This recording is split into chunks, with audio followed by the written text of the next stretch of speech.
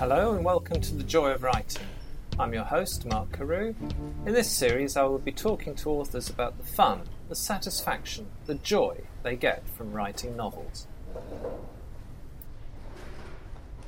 It's a pleasure to talk with Sally Harris again, author of Haverscroft. I asked her about life post-publication and her approach to writing book 2. So, Sally, what have you been up to after the publication of Haverscroft last year? Well, it was surprisingly busy. I anticipated there would be a book launch with great excitement, I think, as most writers do, and that followed very quickly after the publication day in May. But there were a lot of things that I hadn't anticipated. So I've done some events with other writers at SALT, which has been really good. An event with Amantha Harris in London when her book was coming out. And SALT are celebrating 20 years of publication, and they had an event at the National Centre for Writing to celebrate. That was last June. So there was me and 3 other SALT writers and Chris and Jen Hamilton-Emery, who were SALT. So that was good. That was really interesting. So we're lucky to have a lot of literary things in Norwich, like the National Centre for Writing and UEA are here. So it's quite a literary place. Yes, the famous creative writing course at UEA. It is, yeah. So and Norwich is that a city, a literature festival city or something like that, or UNESCO city of literature? UNESCO city. So it has been probably for about 10 years or so now. Yeah. So there's quite a lot of literary things go on here, which helps. So things like that event at the Writers' Centre, lots of writers come together, or people that are just interested in it. So that's really lovely if you live locally. So that was a good event to do. Then one of the surprising things was the interest of libraries. We've got the Millennium Library, which is one of the big national libraries in Norwich.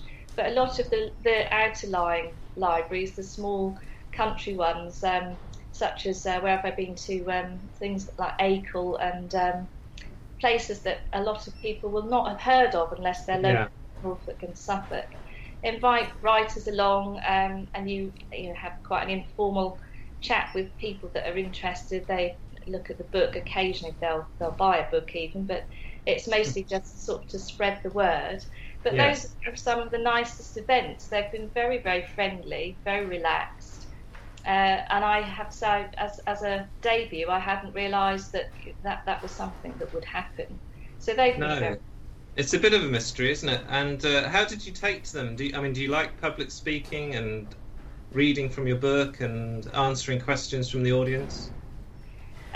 That's a mixture, really. I have to say, if I just had to stand up and public speak, I would think, oh gosh, that's hideous.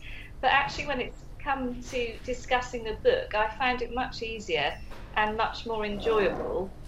I still find it quite tricky reading from the book. I'm not sure why that is. I think it's quite exposing, really, isn't it, for a writer to put your work there. But question and answer sessions have worked really well and have been really good fun. The first one I did was at my launch. So I had a lady, Lindsay White, was originally a writing tutor, but she's a really good friend now. So she did the Q&A, and obviously she knew the book very well, she knows me very well, and that was a lot of fun and very, very early on with the launch. But I did one at Waterstones as well. That was in October, sort of around Halloween. Haverscroft's A Ghost Story. And again, that worked very well. That was someone from the UEA actually was doing the Q&A. So those are quite easy to do because you're not there on your own. You've got the person asking the question. And as long as they don't ask anything too tricky, that can be good fun. And what did they ask you? What sort of things did they want to know, either about you or the book? I work full time, so a lot of questions are about how on earth have you managed to write a novel, and what's the novel about, and why did you write a ghost story? Why is it set in Suffolk, which is from where I was born? So it's those general questions. and then the questions that go out to the audience, they can be absolutely, completely random. So yeah, you have to be on your toes a little bit with them. That was my experience. You can get asked absolutely anything, which is quite fun. But that's great that it wasn't an ordeal. So you had plenty of these types of things, and then I suppose the more intense ones must have been the radio slots that you did. Yes, I mean the first one I did was pre-recorded, which was purely luck, because the ones that came after that were just done on the hoof as such. But suddenly, you're asked in your lunch hour from my full-time job to race up to Radio Norfolk and just do this slot with this radio chap you've heard of on the radio for years and years. But I have to say, I've done 3 different radio slots, and they've all been very different. But the 3 interviewers have all been lovely, really at pains to put you at ease. Yeah. It's also reassuring when you realise that they've done their research, they know a bit about you, they've read the book, and I've enjoyed them. With hindsight, if I were to do them again now, I'd relax and enjoy them far more, because there isn't actually anything to be scared of. They're just there. They want that to go out as an interesting article for their readers to listen to. So again, that was a surprise. I enjoyed them far more than I would have anticipated. That's very good. What was the impact of having published your debut novel on your life, or your thinking, or your general feeling about? I mean, how did you feel after it all had come about? Well, because it's a long process, as you all know. So I knew, I think it was September, October time, that the book was going to come out in the May. So you've got that build-up and anticipation. And for me, certainly not really knowing what to expect that was coming, other than I would actually finally hold my book in my hand. Yeah. But once it comes out, I mean, the 2 weeks running up to it, I have to say I tried not to think too much about it, because anxiety can run away with you that this book's going to go out there and everyone will hate it and you'll be drowning in terrible reviews. But once it was out and a few reviews came in and they were positive, and it seemed to get sort of its own head of steam, it's just been a really lovely experience. I really have enjoyed the ride, and Salt, as you will know, do make it a really positive experience. Right, definitely. Yeah, and I just good. Sort of wandered through Norwich. I live in the centre of Norwich, and bumped into people who I've known for donkey's years, and they've come rushing up saying, I didn't know you had a book out, I didn't know you write. Yeah. And I've had conversations with people that I would never have had. It's a lovely surprise to drop on someone, because they look at you in a completely different light now, and they go, wow, I just, their mouth falls open, which is just a lovely state to experience. But personally, getting your book done, and the debut novel, the first novel anybody ever gets published, is an occasion. Did it change anything about you? Did it alter any part of the road you're on, or was it just like, well, this is great, and then you're carrying on?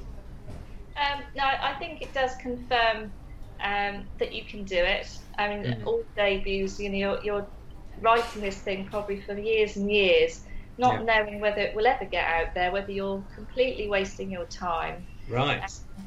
So you get that confirmation that at least Salt thought it was good enough to put out there. And then, as readers like it, I mean, that's a lovely experience. Things that even on social media, people will just tweet and say, I loved your book. I think that's been a big thing for me, just confirmation that the story I've loved and lived with for so long has been validated, I suppose, in many ways. It is a validation, isn't it? It's someone respected, and more than one person will be saying, yes, you've made it. The gate is opening, and you may walk through. Yeah. No, it does feel a bit like that. You've sort of been bumping your head against this huge brick wall, and suddenly it does fall away, and you can sort of move on to the next stage of writing. Yes, it's quite funny, isn't it? So the next stage of writing, and the question is, what are you writing now? Well, I'm on a first draft of another novel, a ghost story again, Yeah. and this time set on the Suffolk coast. I'm about 3/4 of the way through now, so all the setup has been established. I mean, it's a very rough thing with holes in it and notes to me, and this Sure. doesn't work and whatever. But so yeah, I'm hoping to finish that last bit right at the end in the next couple of months. What about writing a novel that you learnt first time round? Do you think you're bringing through now? Are you changing, altering any writing practices, the way you approach this? Very differently, I would say. The first time round, and I still go to a writing group, and in fact we're Skyping tonight because we can't meet anymore. Yeah, of course. So we're meeting on Skype instead. But I got very much sort of stuck at the beginning, trying to make the first 3 chapters very beautiful and lovely and work wonderfully. Whereas this time round, I have really pushed myself just to write the story. And not get stuck at the beginning. So I've got about 65,000 words, I think now, what will be about 85,000 words. And that's taken me about 4 or 5 months to write. Whereas I would say that to get the full draft of the first novel probably took me 2 to 3 years because of all the fiddling about with getting it word perfect at the beginning. Yeah, that's still quite an efficient time, it seems. Is that from conception to final draft? Oh no, that would be. I've thought the idea through for a long time, probably 2 or 3 years, Okay. and had notes and all sorts going on. And this is only it's the first draft, so I've got things like, I know chapter 3, it says this conversation is rubbish and not working, so I could possibly give it to anyone to read. No. It's very first draft for me, my eyes only, and then I'll go through it, and bits and pieces I know I've got to move around and all sorts, as you do with the first draft, really. Oh yeah, all moves around.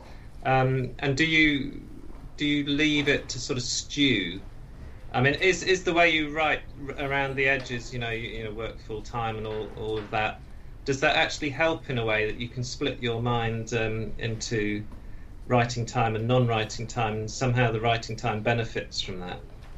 It can do, particularly if you get stuck at a point, and you go off to work, because I think probably in the background you're not necessarily even aware of it. Your mind is still churning over those writing issues, and sometimes I'll walk to work or back, and suddenly you have that moment where you think, oh, for goodness sake, that's obviously how the novel should move forward. So it can help, but other times it can very much get in the way. What I do is very much sort of, my mind is busy at work all the time. So in the evening I can come home and simply be mentally too tired to write, that can drive me absolutely crackers, really. But each writer's got to find their own time within their own life.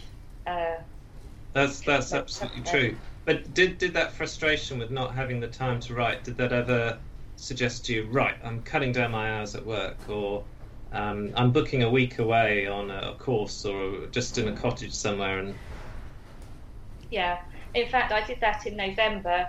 Right. Went to one of the Arbonne courses, the one up in Yorkshire, which was very lovely. And although you would say we've got a book out, you don't need to do a course, they've got quite a structured way of doing things. They have lessons in the morning, or meetings, should I say, if you want to go to them. And then afternoon and evening is free to write. And that just got me away from my very lovely family, who I love dearly. Better put that in. Just cracked on with the novel. I think I certainly got to the sort of the first 25% of it done. So it was moving forward by the time I left Yorkshire in November, end of November, and then it had to wait till Christmas holiday for very much. Yeah. These things, that's what it's like. It's quite sporadic, isn't it?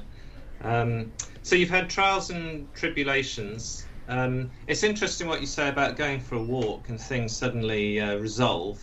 And I found that so powerful for myself. It's a time to decompress, and yes, and then you get these ideas, like you say, oh, it's obvious.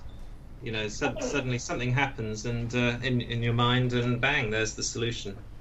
It's just, I think, just freewheels, doesn't it? Your mind, you're not doing any particular task, and so yeah, it's just all of these ideas come from I don't know where. No, that's one of the questions you get asked the most, like, where do your ideas come from? And you honestly say, well, I have no idea. I mean, my best analogy at the moment, which I stole from someone, I can't remember who, is like the imagination's like a compost heap. You know, you feed it up with all sorts of scraps of this and that, and you know, one day you'll find something growing in it. Yeah, I think that's a very good analogy, really, because you know, where do ideas come from? I suspect we absorb them from everywhere, part. Absolutely. Yeah. And one of the other nice things about writing, I think lots of people have found, is that you're just more aware of a meaningful moment where you're going, oh, hello, I'm going to have that. I will record that mentally, this little thing that's going on. Or certainly when you're writing something and you're in that story universe, then you think, oh yes, that would fit perfectly. Does that happen to you, or is? Oh, very, very much. There's a character, in fact, in Haverscroft who's quite a nice guy, but I needed it to make him come across as slightly unsettled and nervous. He's not a very confident chap, and I was aware of a lady that I work with. I certainly won't name her, who has a particular habit or tick, which she does constantly. And Mr. Whittle now does that throughout. Okay. And I don't think I would have thought of it myself. I just observed it on somebody else. But yeah, I think it does make you look at the world as well in a sharper way, because you maybe have to describe a landscape or a brick wall, maybe, or something. So I find it sharpens the senses. You pay attention to all things going around you. Oh, absolutely. Have you actually met any of your characters walking down the street or out and about, and you sort of pull yourself up short and you go, wow? Yeah, that happened once in Marks and Spencer's. I was queuing to pay, and there was a little lady in front of me, an old lady, had her back to me, but she didn't have a walking stick as Mrs. Havers has, but she banged the conveyor belt because the chap on the till was taking a while. Said something to him, I couldn't catch her, but she turned round and spoke to me, and I just thought, oh my goodness, you are Mrs. Havers.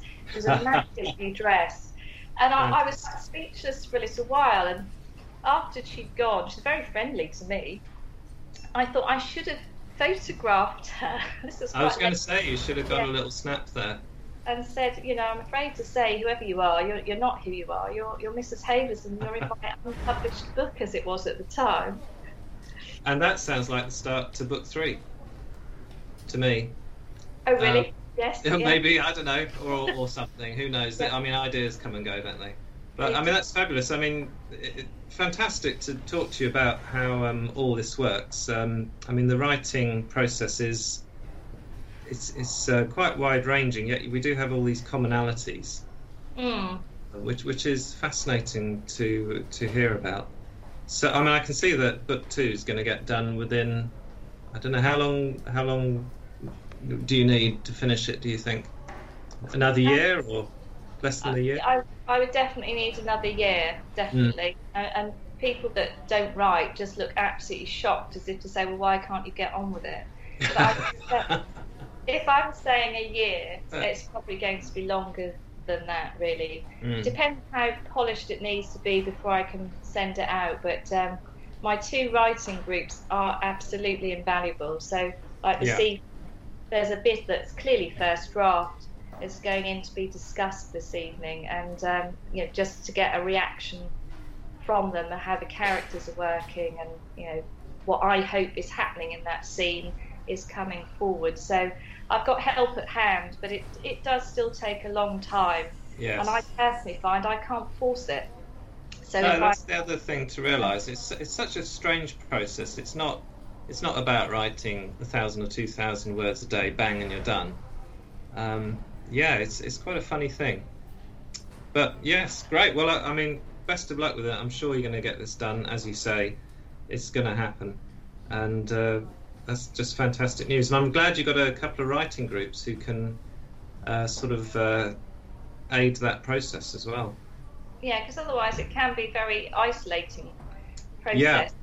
And it's good, I think, to speak to other writers to find out that they also have struggles and, mind blocks and things, so that what you're doing is probably quite normal. Yes, quite normal for writers. Yes, yeah. Brilliant. Thank you, Sally. It's been fantastic to talk to you. I'll be talking with Sally again when we will discuss advice she would give to budding writers and a review of a book that meant a lot to her.